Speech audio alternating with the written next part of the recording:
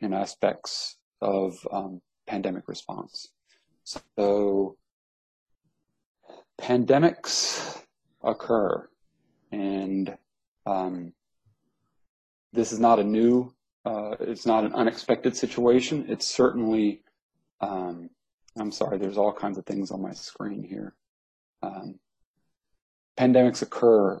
If we look at the last 20 years, we will see that we are in the middle of course, a pandemic. We are doing this virtually because of it.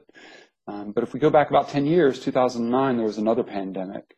Both of these were preceded by something called a public health emergency of international concern. That preceded the declaration by about 6 or 8 weeks in each instance. And there was also public health emergencies declared for the West African Ebola outbreak, polio resurgence, Zika movement. If you go back to 2003, of course, there's another SARS, the original SARS coronavirus, another coronavirus called MERS, Middle Eastern Respiratory Syndrome, in 2012 it started.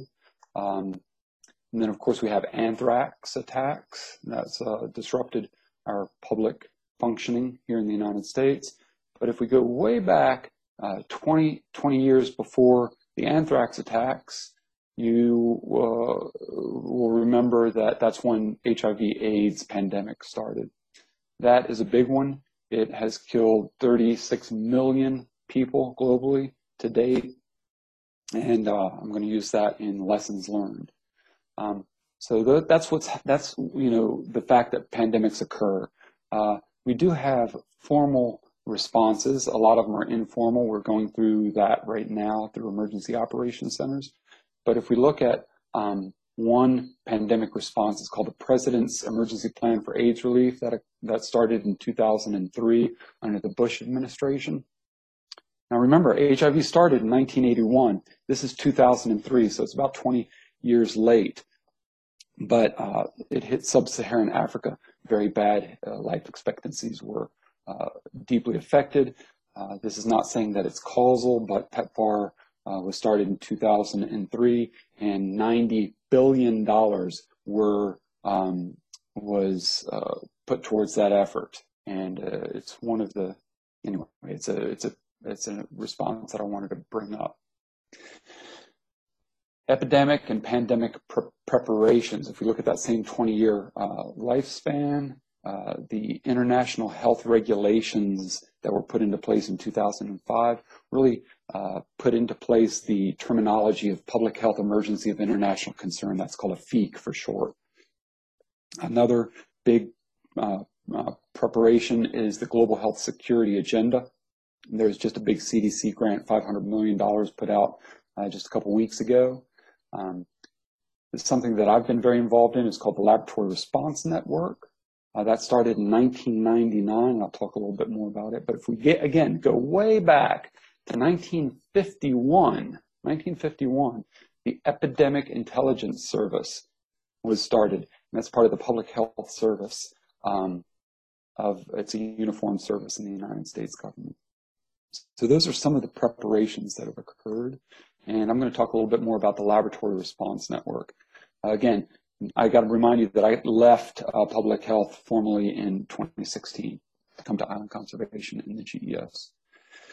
Laboratory Response Network was started by the CDC, Association of Public Health Laboratories, and the FBI to have laboratory infrastructure to confirm diseases that would cause instability in society. So instead of high containment laboratories, I was a manager of the Bioterrorism and Emerging Pathogens Unit for 12 years, and then worked in the public health lab for several years before that. We stood up 4 LRN laboratories, high containment laboratories, you can see on the map there, in North Carolina during my tenure. So during my tenure, I took a leave of absence to help out with the West African Ebola outbreak. I joined Medicines Sans Frontières with taking a leave of absence. I went to Liberia. I wanted to point out this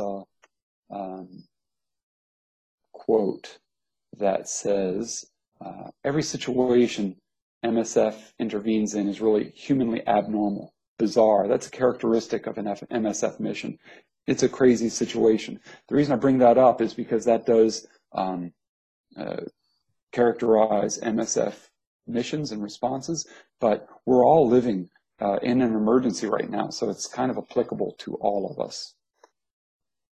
So the interdisciplinary approach that is the MSF way includes trainings by anthropologists, having them on the teams that are going into some of the areas, most of the missions that are ongoing. And I received training from an anthropologist, so I thought that was really appreciative. Now, I'm using stock photos from different photographers in the media. We had a policy in MSF not to take pictures of people out of respect. So this is an ambulance service. And I use this one because if you notice the name of the politician on the ambulance, he shares a name with me, Joseph Sa. So when I came on board, everybody thought that I was Liberian, Joseph Sa. And I came on board and I'm like, no, I'm American or Arab background. So again, through some of the trainings and openness that I had with the anthropologist, Sa is a Kissi tribal name, meaning firstborn, and it allowed me to quickly establish rapport and trust with large segments of the population I was working with. And then, of course, the tragedy that was the West African Ebola outbreak was devastating. Most of us remember that. And another dynamic of MSF was psychosocial support. So psychologists and social scientists were involved in how to provide first aid, emotional first aid to both patients and each other, national staff and expatriate staff. Communication, interpersonal communication with patients to create a better situation for the populations that we serve was a part of this process. But also around communication, in all of the emergencies that I've pointed out, communication and rumors is problematic. So if you go back to January 20th, when the initial situation reports started coming out of the WHO around this coronavirus, the seventh one, they started talking about a strategic objective is to communicate risk, to provide risk communication to all communities and to tamp down misinformation. So again, they're incorporating an interdisciplinary approach to this response at the WHO level and in all areas of society. So in media, from Wired magazine, parsing out, bad information around ibuprofen, FEMA, trying to tamp down rumors. This is the Galapagos WhatsApp group around their emergency response in Ecuador, Salud Ecuador, trying to tamp down misinformation, of course. So this is something that I pulled up from the New York Times. People burning cell towers in Britain because of the fear that they spread disease.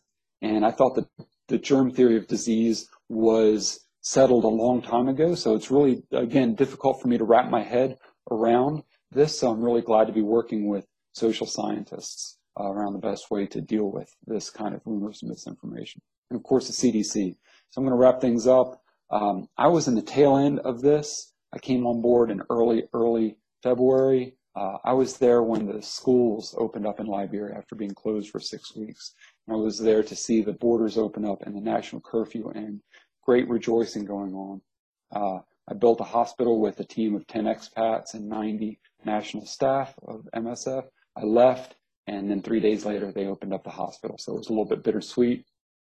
Lessons learned.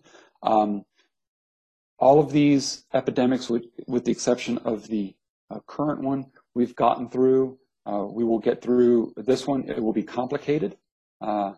It is an emergency. It will be stressful. There will be chaos still. But what I hope to do is to help take the lessons learned from this event and take it into other areas of society that we know are coming which is biodiversity loss. 1 million species are at risk according to a big assessment by the Intergovernmental Panel on Biodiversity and Ecosystem Services. We know biodiversity is crashing. We know climate change is upon us. And hopefully we will take some of the things that we are learning here and apply them in an interdisciplinary approach to other crises that are pending. Thank you very much.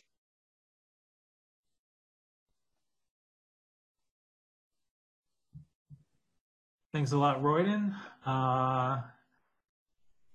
Alan, you should have control now to share your screen, so feel free to start whenever you're ready.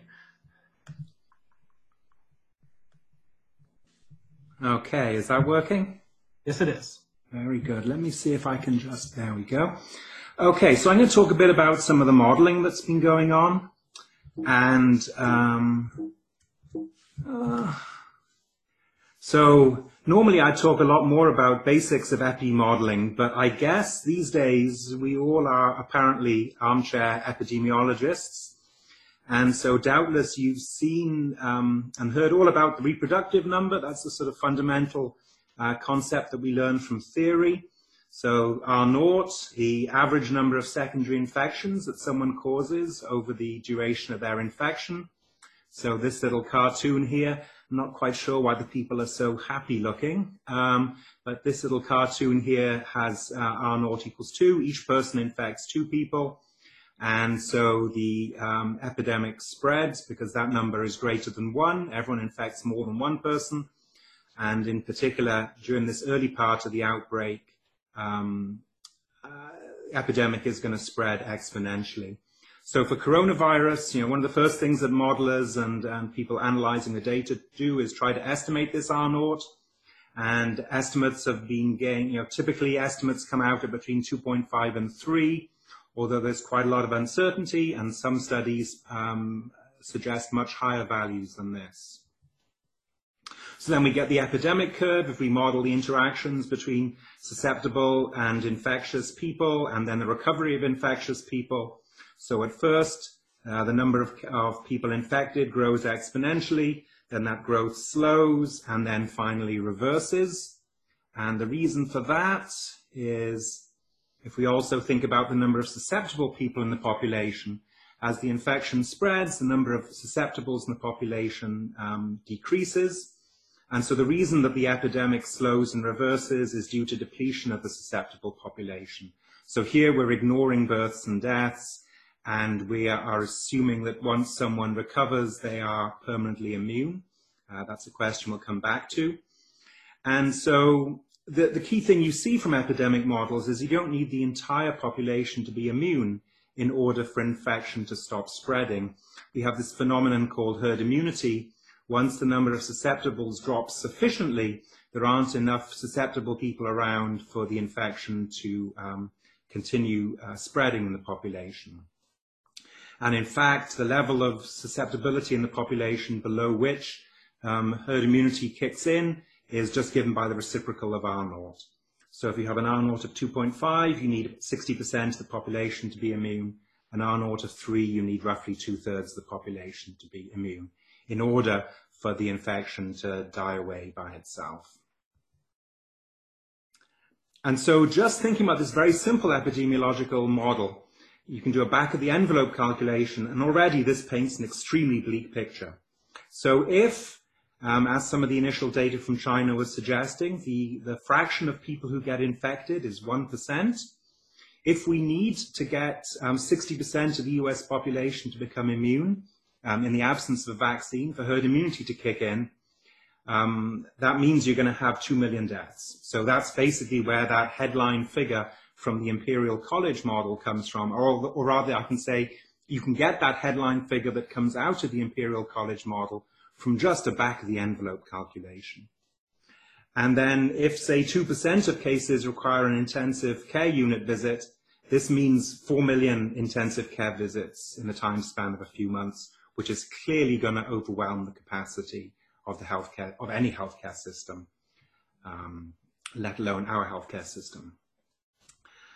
So people talk about this herd immunity strategy. So, one approach is to let the epidemic rip through a population, but trying to protect vulnerable groups. So you allow the infection to spread in order to gain herd immunity in a population, but at the same time you try to reduce spread to groups that are more likely to die if they catch the infection.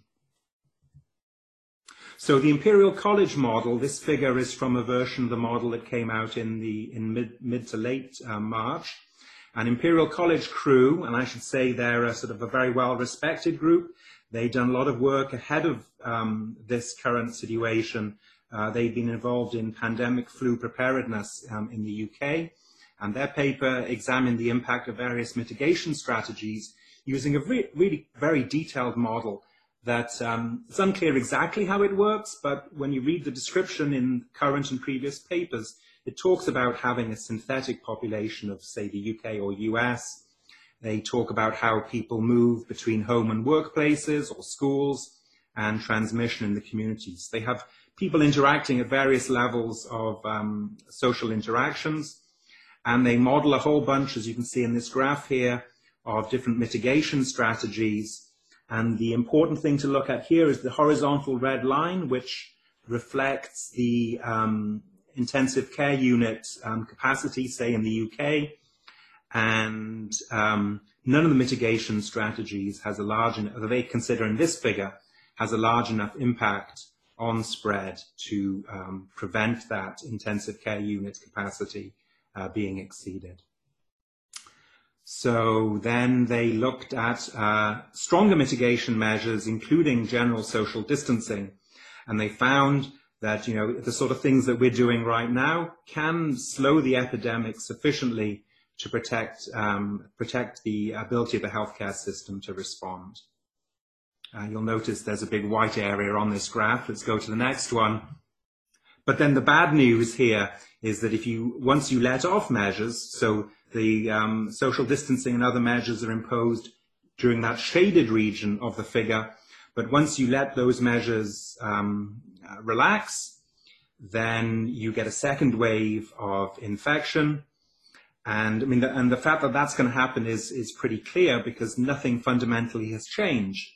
You know, you haven't reduced transmission. The number of susceptibles has probably decreased a bit during the time that you were doing social distancing, but not very much. And so basically when you relax measures, you're back in the situation you found yourself in before you imposed the measures. And so the epidemic, the infection is just going to rip through the population. So those sorts of social distancing measures, really what they're doing is trying to buy us time, trying to spread out the epidemic curve so that hospital healthcare system can cope with it, but also trying to buy us time until we get some sort of measure like a vaccine or some sort of treatment that either can induce immunity in people or that can mitigate the worst outcomes of the infection. Another model I should mention is this University of Washington Institute for Health Metrics and Evaluation model. And this is a quite different sort of model to the Imperial College. So this is a purely statistical model. The Imperial College model actually had, you know, individuals moving around in their model, interacting, transmitting infection, recovering, and so on. The University of Washington model is just a curve fitting exercise. So it tries to fit a curve to the deaths in some region. And then it says, okay, as a consequence of those deaths, authorities are going to impose social distancing. And then it uses the impact of social distancing seen in Wuhan, China, to predict what the impact of social distancing would be in that region. And as more data becomes available, this model's predictions, as we've seen in the media, undergo constant updates. It often seems to give more optimistic predictions than other models, which of course some people quite like. And the other really important thing to keep in mind here is that this is not a transmission model. So this model says nothing about what happens when measures are relaxed. So this is the key slide here. Models and their predictions come with considerable uncertainties. We have far from complete knowledge of the epidemiology of this virus. Data on transmission is incomplete. We don't really know how many cases there have been. We have little idea of what level of immunity there is in the population. Some people hope there's a lot more immunity around than people imagine. Very important parameters are incompletely characterized. So R naught, the case fatality ratio is not really known, or rather estimates of it may well be inflated by reporting biases towards severe cases. So if we're not seeing less severe cases, the fraction of cases that lead to deaths is going to be inflated. There's this asymptomatic trend. A lot of people are asymptomatic, have asymptomatic infection, so we don't know what fraction of cases are asymptomatic or how infectious those people are. Immunity is a really important picture, important question. You know, the simple picture we have of herd immunity assumes lifelong immunity after recovery. Immunity could be temporary or could require multiple infections to get complete immunity. And in terms of predicting the impact of social distancing, we have little to no knowledge on how people adhere to social distancing measures, particularly after the short term. And so I'm very much aware that there are a lot of pitfalls here for modelers, in part because predictions have become intensely political, and there's potential for significant damage to be caused by models, both in terms of public health consequences of getting things wrong, but also in the bigger picture of the credibility of modeling. So overly optimistic predictions don't help, predictions that don't convey large uncertainty don't help, and one sees lots of modeling out there that's technically inadequate in one way or another. And that's where I'll finish for now. All right, thanks so much, Alan. We're now going to move to Dalton George and Eli Ornstein, who are going to talk about sort of the citizen science response to the COVID-19 outbreak. So Eli and Dalton, you should both have the ability to share your screens.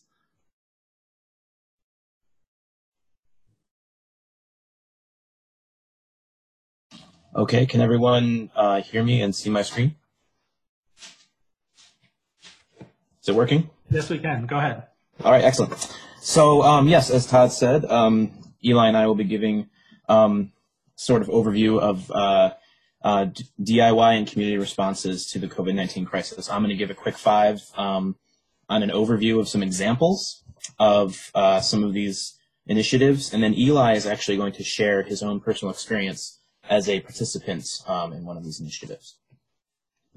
So just as a reminder for those who may not be as familiar with the DIY movement, it is a participatory science movement that seeks to facilitate STEM skills building, research and development outside of the traditional institutional structures of science. It brings amateurs and professionals together alike and takes an open source, open sharing, community-driven approach to creating more accessible and low-cost science and technology. And the two most visible bodies within this movement are the maker community and the DIY bio community. And I've listed a few of the fields of expertise that exist within those bodies.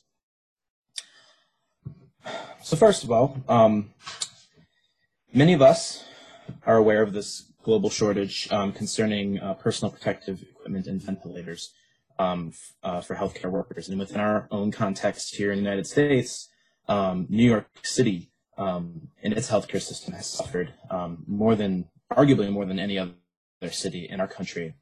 And the DIY community has come together here under this banner, NYC Makes PPE. And this is a group of engineers, makers, and healthcare professionals that are leveraging DIY manufacturing technology to support PPE production in New York City, pooling together resources, financial and mechanical alike, to crank out things like masks and face shields for healthcare professionals. After these things are produced, they are immediately incorporated into the healthcare systems of these cities. Similarly, the industrial production has not been swift at responding to the need of ventilators, not only in our country, but also abroad. So to help out with that, the DIY community has organized this project called VentMon.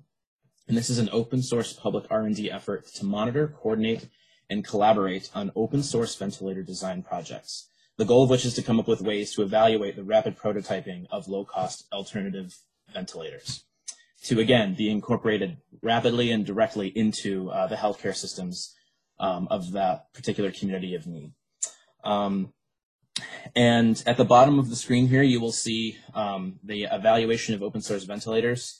That link is actually a comprehensive criteria that this group has developed in order to assess I think it's close to 100 different open source ventilator projects that are currently happening. And I'll be sure to share all of these links in the chat window after my quick five is concluded. So the DIY Bio community has also been involved in COVID-19 response with a focused orientation on the issue of testing. This is one example of one of these open initiatives led by the entity known as Just One Giant Lab, or JOGGLE. And this initiative is led by DIY Bio leaders from both France and the United States, and is seeking to develop and share open source methodologies to safely test for the presence of SARS-CoV-2 using multiple approaches. Since its inception, it has spun off into a myriad of other projects related to the COVID-19 crisis, projects that are related to vaccine development as well as tracking disease spread. And I believe Todd has actually served in a biosafety advisory role on this project, so he may actually have some interesting insider perspectives on what's going on with this JOGGLE initiative.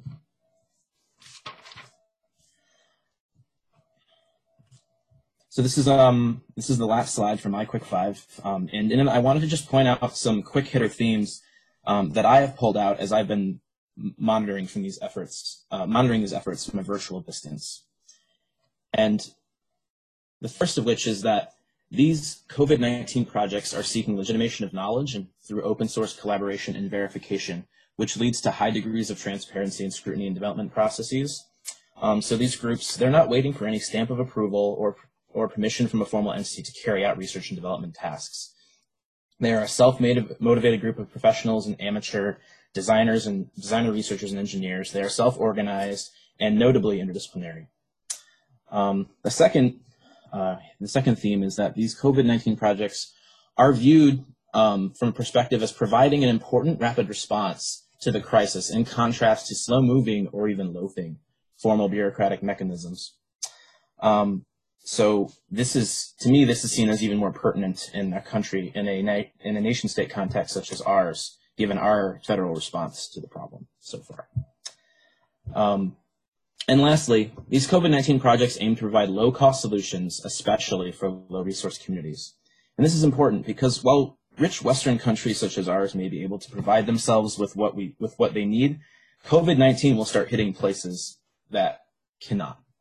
And this perspective is expressed directly from one of the VentMon project leaders, who states that they are very aware that probably some, if not most, of these open source ventilator design initiatives will not end up being used in the United States, but it's important to have this developmental capacity in order to plan for other areas that might need it. So in closing, I wanted to leave everyone with just a curiosity question. And that is, in this historical moment, are we possibly trending towards a more permanent resilience role for DIY science and engineering, for pandemics and other forms of crisis? And if this is good, what are some potential opportunities to enhance these capacities? And that's it for my quick five. So I'd like to turn it over to Eli so that he can share about his direct experience in one of these local community initiatives. Eli? All right, can you all see me? Yes, we can. Okay, great. So I'll give you the story of the efforts I'm involved in, but first I wanted to just show you what I'm actually making. There's a few different types of PPE and sanitation equipment.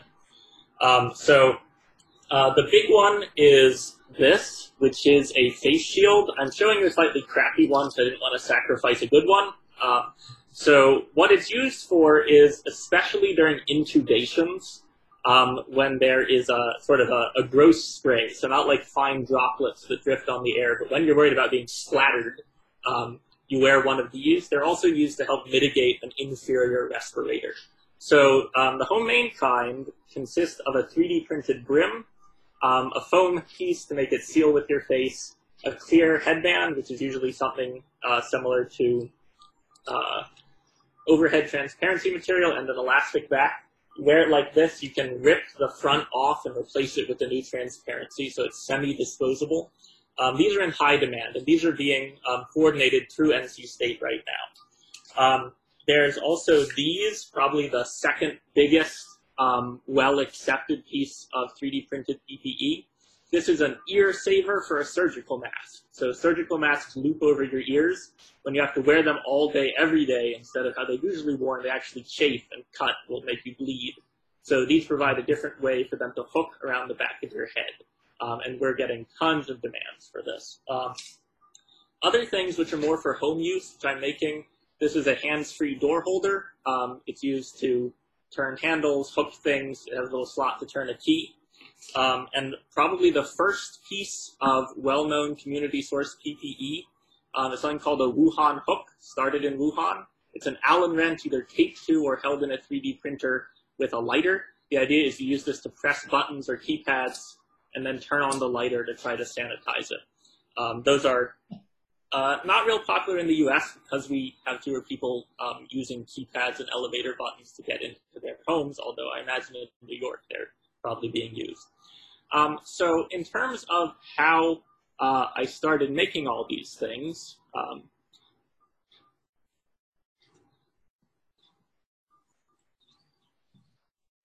we initially had a discussion in the lab about whether to use our 3D printer to try to help make medical equipment, and we first decided really no, because it was very hard to tell where this equipment could go to, what to make, what would be safe, and in the first 2 weeks, so basically from midway through March to the end of March, the landscape of this was a lot of contradictory organizing and engineering efforts. But we rapidly changed our mind because, one, there are these very compelling anecdotes, which give the idea that even if you have a low capacity, we only have one 3D printer, which takes a couple of hours to make any one thing, each piece of PPE being used to protect a medical professional could really prevent one case of infection in a very dangerous environment. So that there is motivation to contribute, even if it seems small, in the face of a big issue. And the other thing that happened is we did start to see some more validated PPE designs get produced in collaboration with hospitals. So that gave us the confidence to say, yes, we should try to contribute. And very rapidly, we got in touch with Doctors Making House Calls, who provide the physicians who make the rounds at a lot of nursing homes in North Carolina. So that's a very risky population, as you know. And they were asking for face shields. They didn't have any, and as a relatively small practice, they had very poor access to the limited supply that were out there.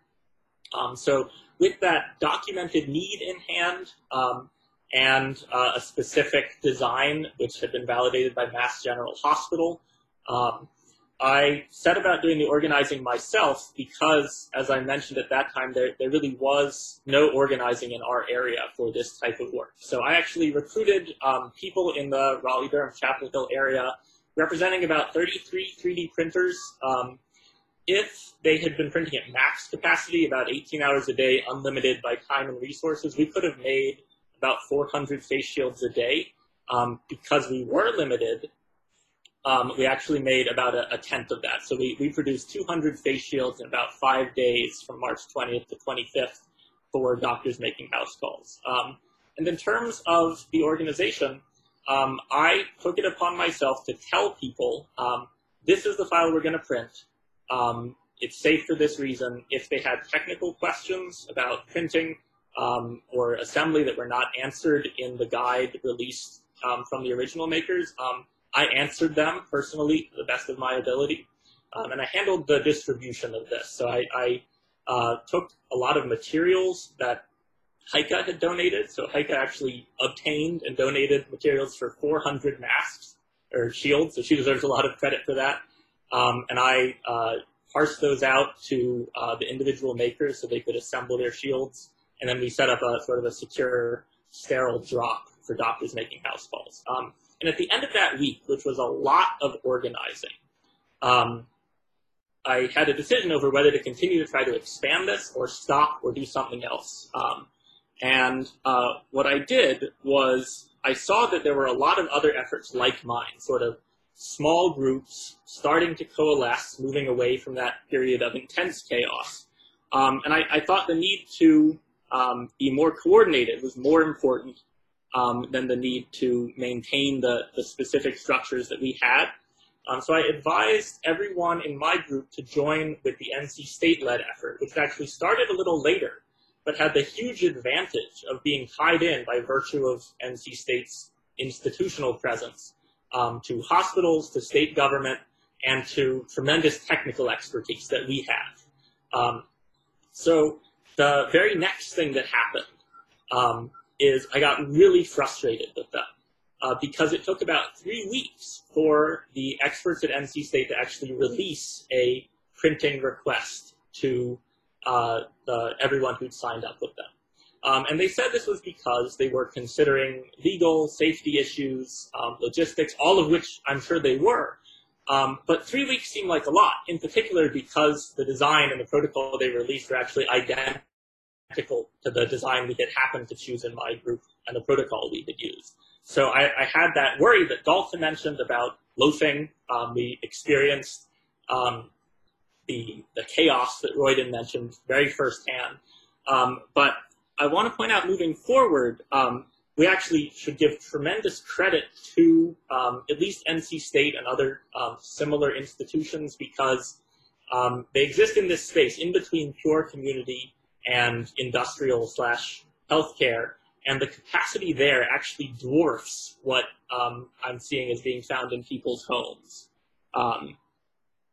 So I'm seeing that NC State can produce the material for face masks. We're producing several hundred face shields a day just in-house. And groups like the NIH are now curating safe, validated, clinically tested designs. So they're starting to centralize and use their expertise in the way you would sort of hope. And I just want to end on one point, which is that my brother, Alex Hornstein, is actually coordinating a ventilator production effort in Rhode Island and a couple other northeastern states. They're one of many approaches, but they're actually doing the statewide one for Rhode Island. If you're curious, you're welcome to look them up at ventilatorproject.org. And I'll leave it there for now. All right, thanks so much, Eli and Dolan. We'll shift quickly now to Zach.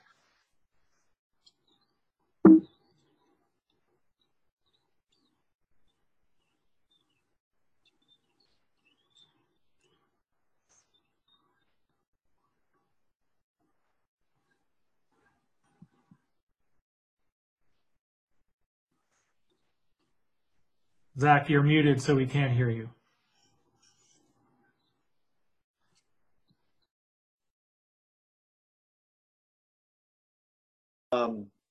Thanks for allowing me to jump in at the last minute on this. I just wanted to insert myself into this panel just because of the questions. I'm sharing my screen now, and this is one article from Politico from April 2nd. When can America reopen from its coronavirus shutdown? And obviously, I think most everybody on this call probably has been hearing this on various media channels, and it's a politically fraught discussion. And so I just thought, since it's really this is where economists come in, and this is not something I'm working on myself right now, but I'm following this research. That there is some actual research on this going on. So I thought I would just convey that quickly, what's going on in this space, so that people have maybe some more rigorous analysis to think about when you hear this question come up. So just I threw together this material really quickly, but so on the screen here, I'm summarizing some analysis by co-authors by some authors at University of Wyoming.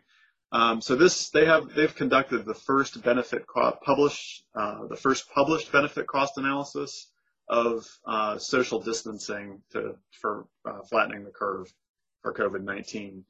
The working paper link is on the screen. I'll share it in the chat box, but it's published. It's forthcoming now in the Journal of Benefit Cost Analysis. It's a very straightforward paper. I think it's about 15 pages, and they use a standard SIR, susceptible, infected, recovered transmission model that's in the style of what Alan was showing from Imperial College, but the Imperial College is much more complicated than the model, the transmission model that the authors use here.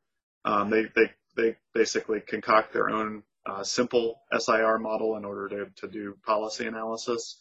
I think that's one thing to return to is maybe looking at a more realistic, for example, using the Imperial College model, how would the results change? But in any case, they use a transmission model, which allows them to look at the progression of the disease with and without different levels of social distancing.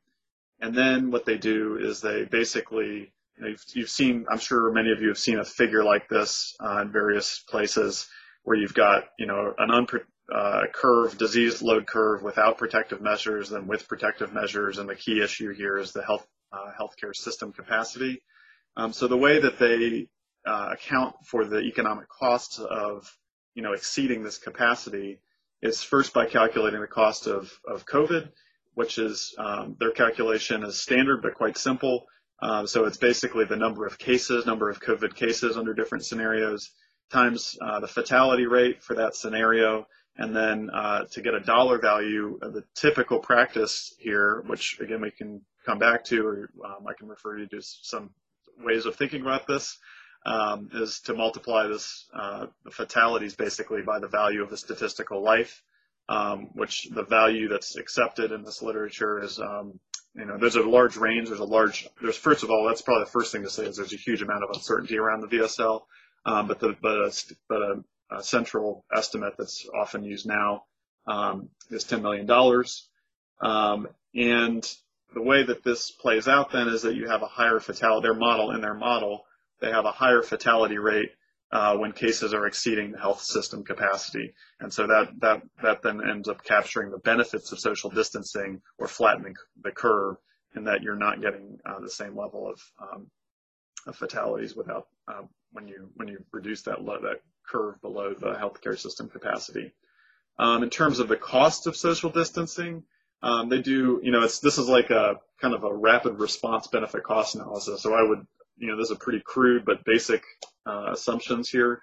So they assume a 6.2% annual decline in GDP from with social distancing in effect, and then they also assume, and this is I think an important point in the discussion, that GDP also takes a hit if you didn't do social distancing. So there'd clearly be an impact of COVID on economic productivity, let alone human life, if you did nothing. So they assume 2% without social distancing, and they talk about why they have that number in the paper. And then another key part of their results is the assumption about how economic production recovers after either social distancing or the direct impact of the disease. And so they assume a GDP rebound growth rate of between 2 and 5% per year. And they draw those numbers from the 1918 Spanish flu, for which there's some prior information about that.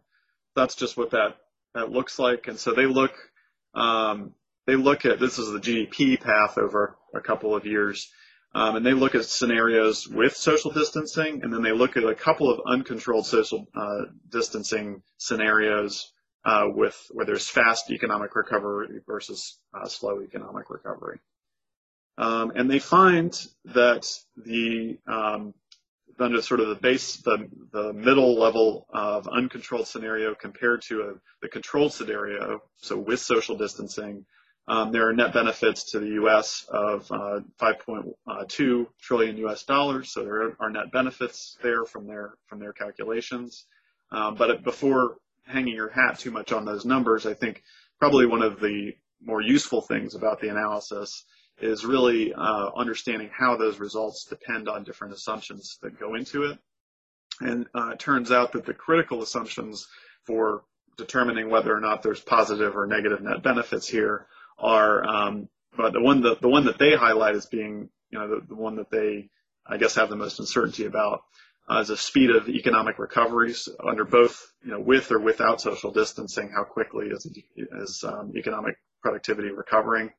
And then I think another important one that they do address, but this is one that's well known, at least in environmental and resource economics literatures, as being, it's always present, is this uncertainty about the valuation of mortality impacts. So that $10 million is just one number, and the way that we get that number in economics is, it leads to a large amount of uncertainty in that number.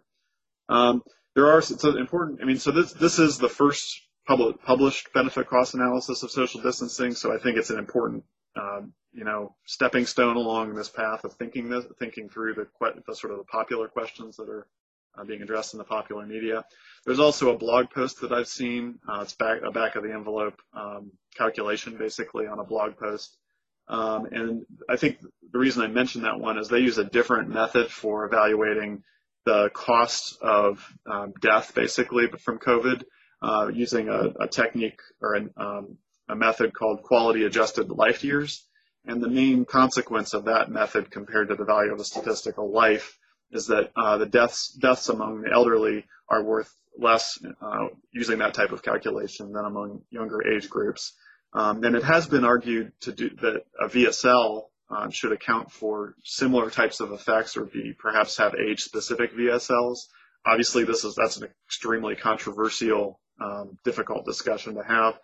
And it's also important to note that the VSL has been used, for example, looking at benefit cost analysis for the U.S. Clean Air Act, for which the primary benefits are, reductions in respiratory problems among elderly populations due to reductions in air pollution. That's where the bulk, like 95% of the benefits of the Clean Air Act are associated with the VSL. And a lot of those lives that are being saved in those calculations are elderly populations as well.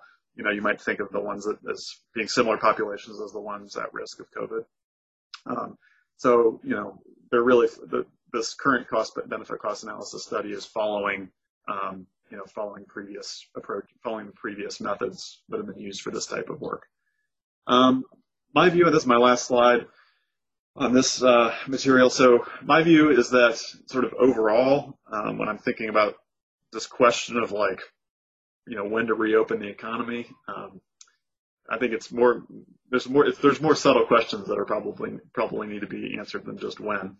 But so social distancing, I think the evidence is pretty overwhelming, especially now where we stand after a couple weeks into this. So social distancing is extremely effective. It also has economic benefits. I think that's just an important thing to start recognizing here. And one case in point of that actually is there's a paper about the 1918 flu and looking at different locations and geographies in the U.S. and how they responded with varying degrees of social distancing. And in particular, there was an example that paper discusses about Minneapolis and St. Paul during the 1918 flu.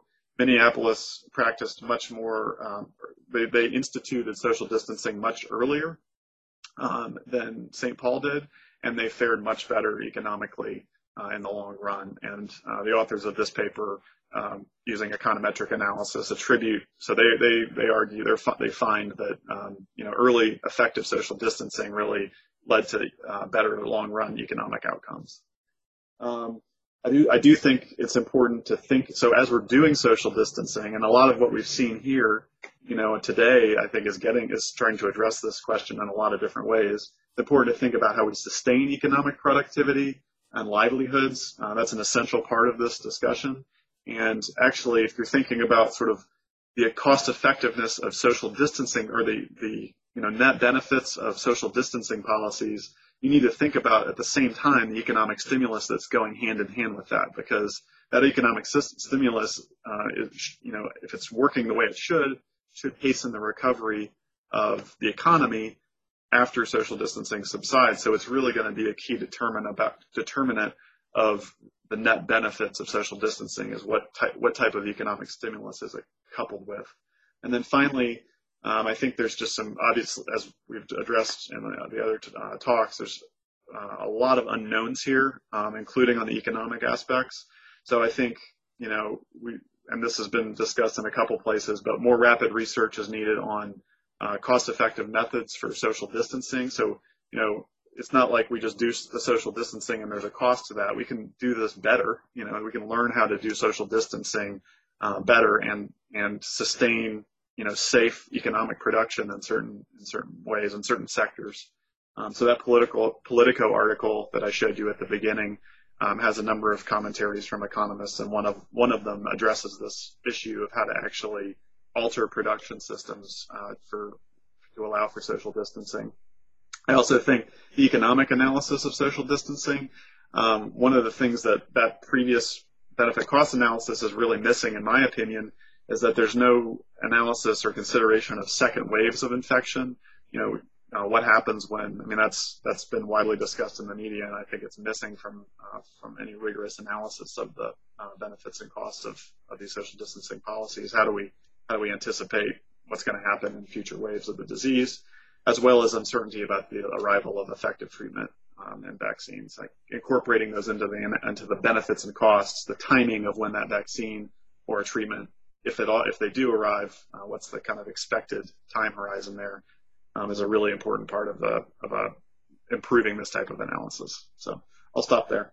All right, thanks, Zach. We're going to turn it over to Nora. I just want to remind everyone that we're going to be going longer.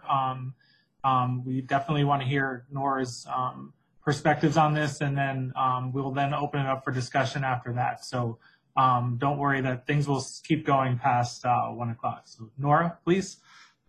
Okay, thanks very much, and thanks for sticking around, folks. I don't think I'm going to use my whole 10 minutes here.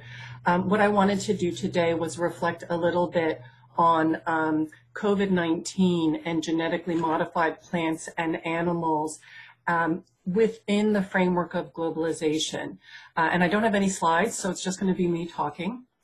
What I want to talk about here is how COVID-19 and GM plants and animals both circulate within global structures. They're obviously not the same thing. They don't have the same outcome. But I think our experiences of COVID-19 can do quite a bit for us as researchers of GM to understand their circulation in global networks and the varied reactions that GM products get in that circulation. So I'm going to give you a real simple definition of globalization, which is the proliferation of cross-border flows. This can be people, ideas, goods, and services. And obviously what we're seeing right now is the proliferation of the cross-border flow of viruses. Current thinking on globalization emphasizes that while it promises this kind of pervasive and unhindered flow of money, ideas, and people, on closer inspection, it's actually traveling along some pretty well-defined and localized channels. And in this way, globalization is both highly local and dependent on local settings, and also transcends the local at the same time.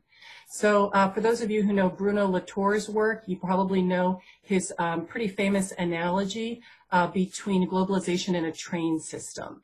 He talks about railroads having definition and shape. Global paths are similar to networks of tracks and stations and rail cars. And all of these are constructed by real people with specific destinations and timetables in mind. And people participating in rail systems have different pieces of information and different understandings of what it's all about based on where they're located. There are very few people who have kind of the bird's eye view of the entire rail system. So as Latour famously noted, globalization is, quote, local at all points. But again, trains look really different if you're a passenger, if you're a conductor, a station master, an engineer, and so on. And so right now, we're all kind of passengers on the train that is COVID-19.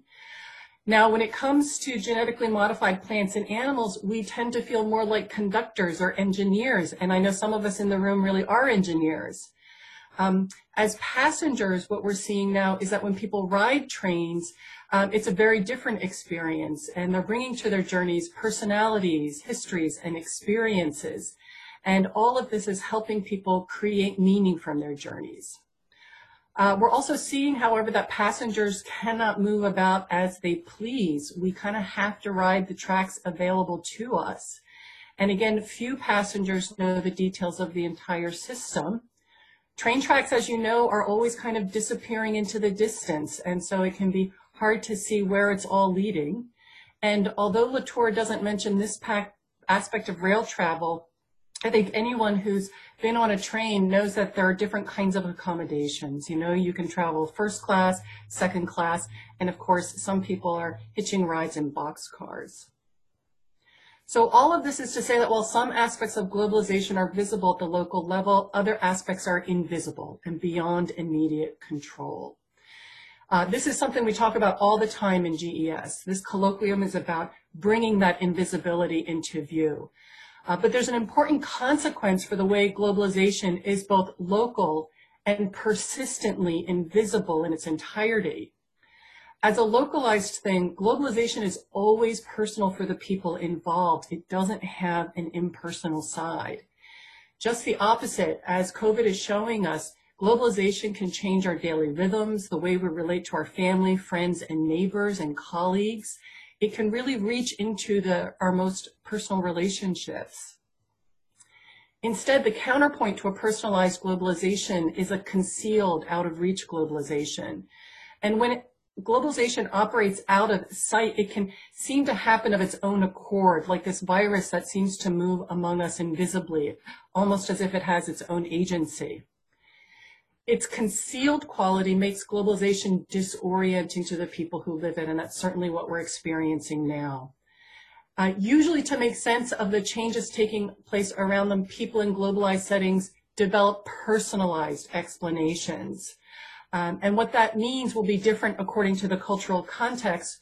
What we're seeing is that people already have ways of transforming impersonal forces into a personalized phenomenon they can understand, whether that's the rise in xenophobia associated with COVID. I'm totally sure in rural Mexico that if COVID isn't already caught up in witchcraft accusations, it's going to be caught up in witchcraft accusations because this is one way people express interpersonal tension. In the US, we've already had conversations about how social inequality affects who gets sick and who gets health care. And we can imagine such nuances of hierarchy taking place in different settings, playing out according to age, gender, and other criteria, not just in society at large, but even within families. So for us at GES, what I'm hoping COVID-19 will do for us is offer us a moment of reflection. I'm hoping this is a moment we can afford to take because I also hope that everyone here and their loved ones remain safe and healthy. What is it like to be on the receiving end of a concealed, out-of-reach globalization? What is it like to be the object of an initiative that seeks to alter my life in ways over which I have partial control? Of course, an important difference between COVID and GM is that the latter means to hold out a hope for better lives. But I want us to never lose sight of the way all that hope has personal consequences and that all of us in a globalized world are navigating a particular tension. Globalization offers incredible freedoms, liberation, opportunities we've never had in the past, but it does also change our families, our personal relationships. And how can we take advantage of globalization without also harming our closest connections? And I'll leave it at that. All right, thanks so much, Nora. That was a great sort of fitting end to this discussion. And so now I want to open it up for questions. I see some coming in on the chat box that I think people are already answering, but if you raise your hand, we can unmute you and you can ask your question and address it to one, two, or all of the presenters.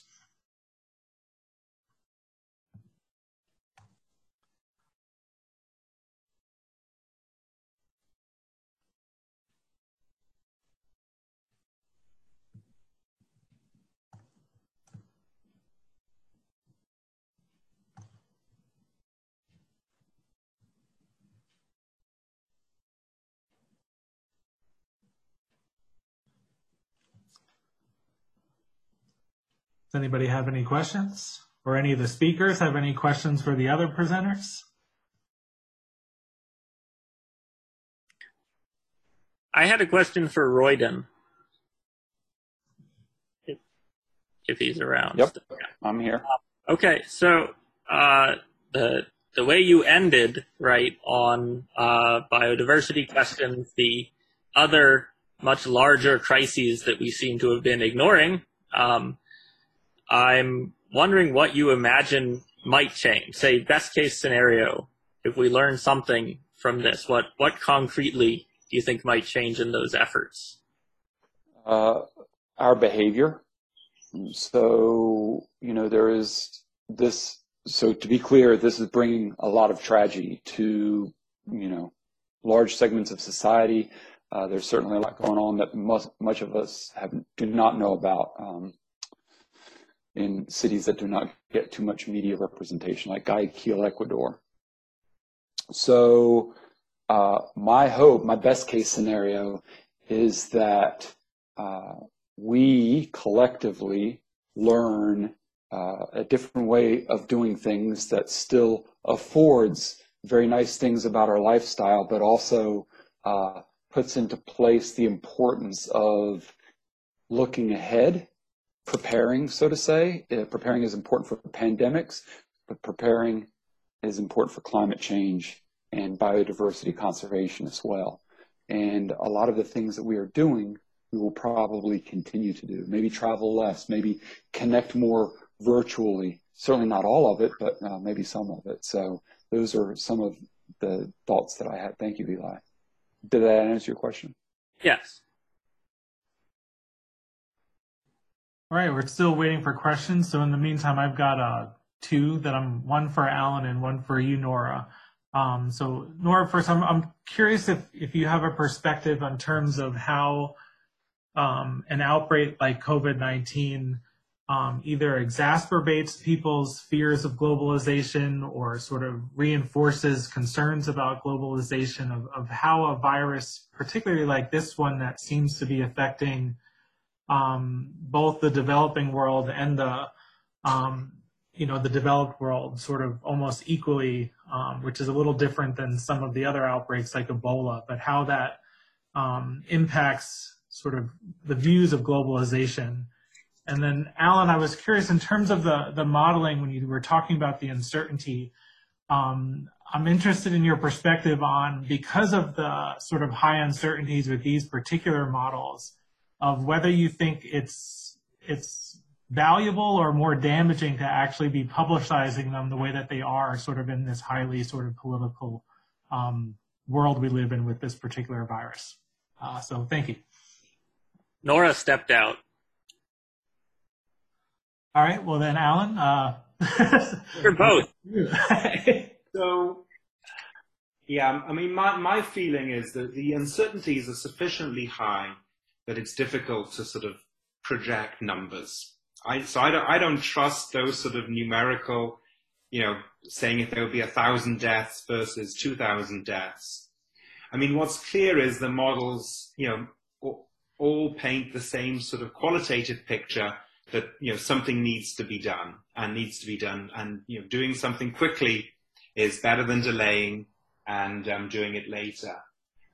The other thing I sort of said about uncertainty, I think quite a lot of the modeling that I've seen doesn't convey uncertainty, or even where it does convey uncertainty, it only sort of accounts for some components of uncertainty. So, it accounts for maybe uncertainty in some of the model parameters like R0 or the case fatality ratio. But we know that there's a lot more uncertainty than that. So, I often worry about models looking like they give a much more precise answer than they really do. And then, as you say, this is all in a highly political environment. And so, you see some of these model predictions, like, for example, the University of Washington model, that seems to be unrelentingly optimistic compared to other models, being used to justify reopening, when the model isn't even capable of asking questions about that. So models being used for the wrong purpose. Thanks so much, Alan. We have a question from Fred. Go ahead. Yeah, well, I actually had a question for Nora, but given that she's not here, I was really wanted her to speak more about the connection in terms of genetically engineered crops and animals and the COVID thing. But just, one point, I remember that after Fukushima, there was a lot of problem in terms of trust in the government, and there was some correlation between that change in trust in that issue and how people were viewing genetically engineered foods.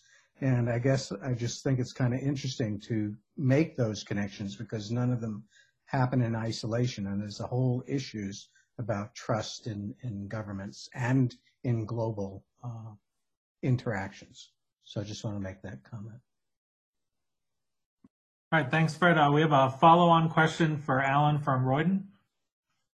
Thank you, Alan. So you started your talk with, you usually start your talks with the basics of epidemiology. Modeling was very quickly put into the forefront of this effort. But as a modeler and as somebody who knows about epidemiology, what would be your best case scenario of people being in the media, the communication that is occurring from the experts to the masses? Does that make sense? Do you understand my question?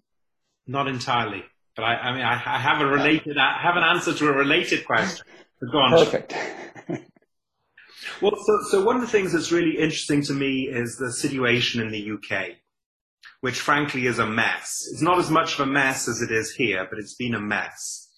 And the interesting thing in the UK is that there was a very well-developed modelling community in place because we've had a series of largely veterinary infections that were catastrophic in the UK, like mad cow disease, foot and mouth, and so on. So we have this large modelling community in the UK that's been very well funded and that's very well plugged into policy channels. So the government listens to modelers. And one of the interesting things that's come out in the UK story is that the public health traditional epidemiologists have complained that the modelers had too loud a voice or had listened to way too much, and that conventional epidemiological wisdom, based along the sort of experience that you've had, boots on the ground epidemiologists weren't listened to, and so efforts like contact tracing and so on were abandoned way too quickly in the UK, and that somehow the modelers were late to sound the alarm. Either the modelers were late to sound the alarm, or the politicians were late to listen to the alarm. And it's very murky. I think there's going to be a very interesting dissection of this after the fact. Certainly.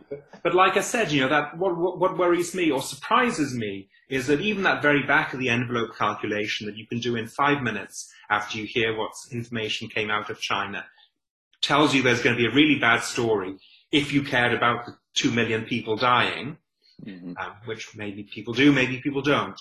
And in the UK, the story I heard, or the excuse I heard, was it was only until the intensive care unit usage data came out of Italy that they realized that, hey, this is a lot more serious, or there's another component, there's another aspect in which this is more serious than we'd initially thought. Thank you. That's my perspective as well. Thank you, Alan. All right, do we have any other questions? I had one for Eli, if there's nobody else. Sure, go ahead.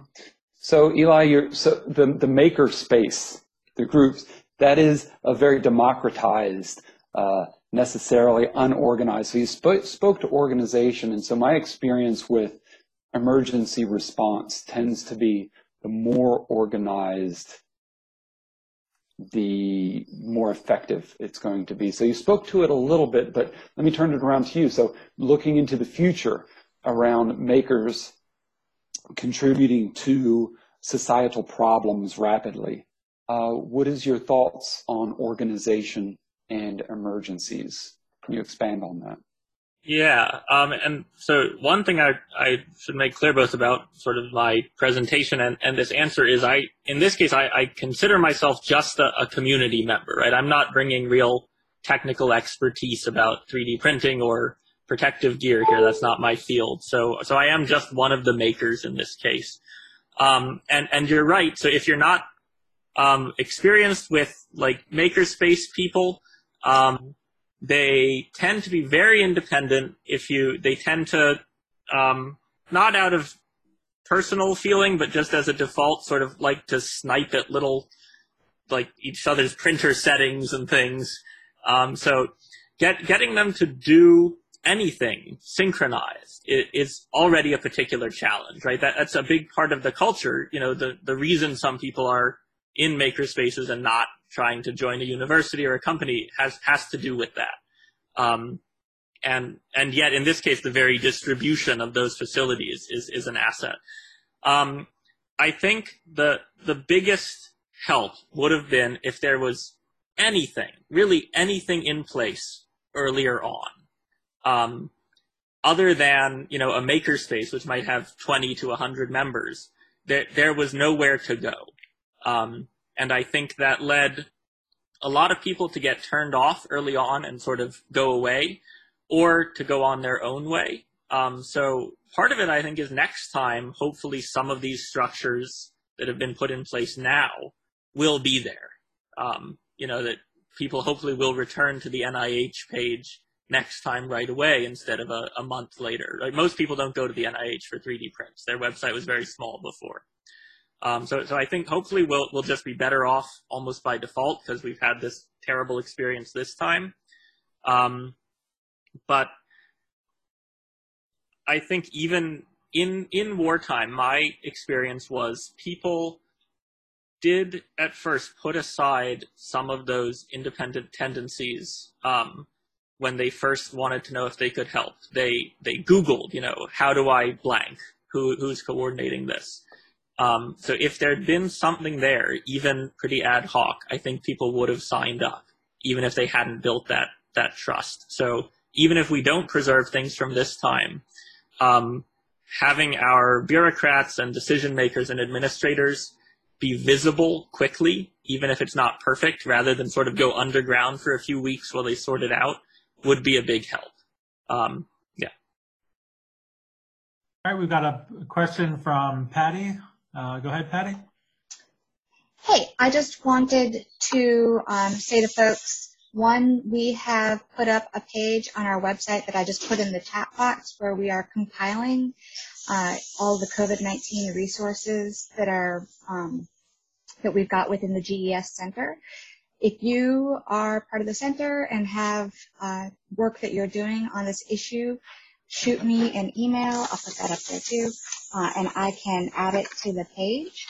And then the other thing that I was going to mention is, since this is our last colloquium, make sure that you are signed up for our newsletter. The link is on our website also, so that you can continue to get updates from us even though we're not getting together every week. And those are the only things I wanted to mention. And also, great talks, guys. Really wonderful. And I posted this a couple of times, but if people weren't looking at the chat before, there's a link. If you needed anything, if you want one of these, or if you need toilet paper or a mask or yeast or seeds for your victory garden, those are various other mutual aid efforts going on. You can fill out that form and I'll route your request for you. All right, I don't see any other hands up, so I want to thank all of our speakers this week, and I also want to thank everyone who's been joining us each week, particularly the last few weeks as we've all shifted towards this online communications. We appreciate your patience with us. We hope it's still been beneficial and worthwhile, and we'd just like to wish you all sort of a hopefully happy and productive spring and summer. And we look forward to seeing all of you again in the fall when the colloquiums start up again, potentially virtually, but let's all hope for a hopeful we'll all be meeting in person once again. So I want to jump in really quick, Todd.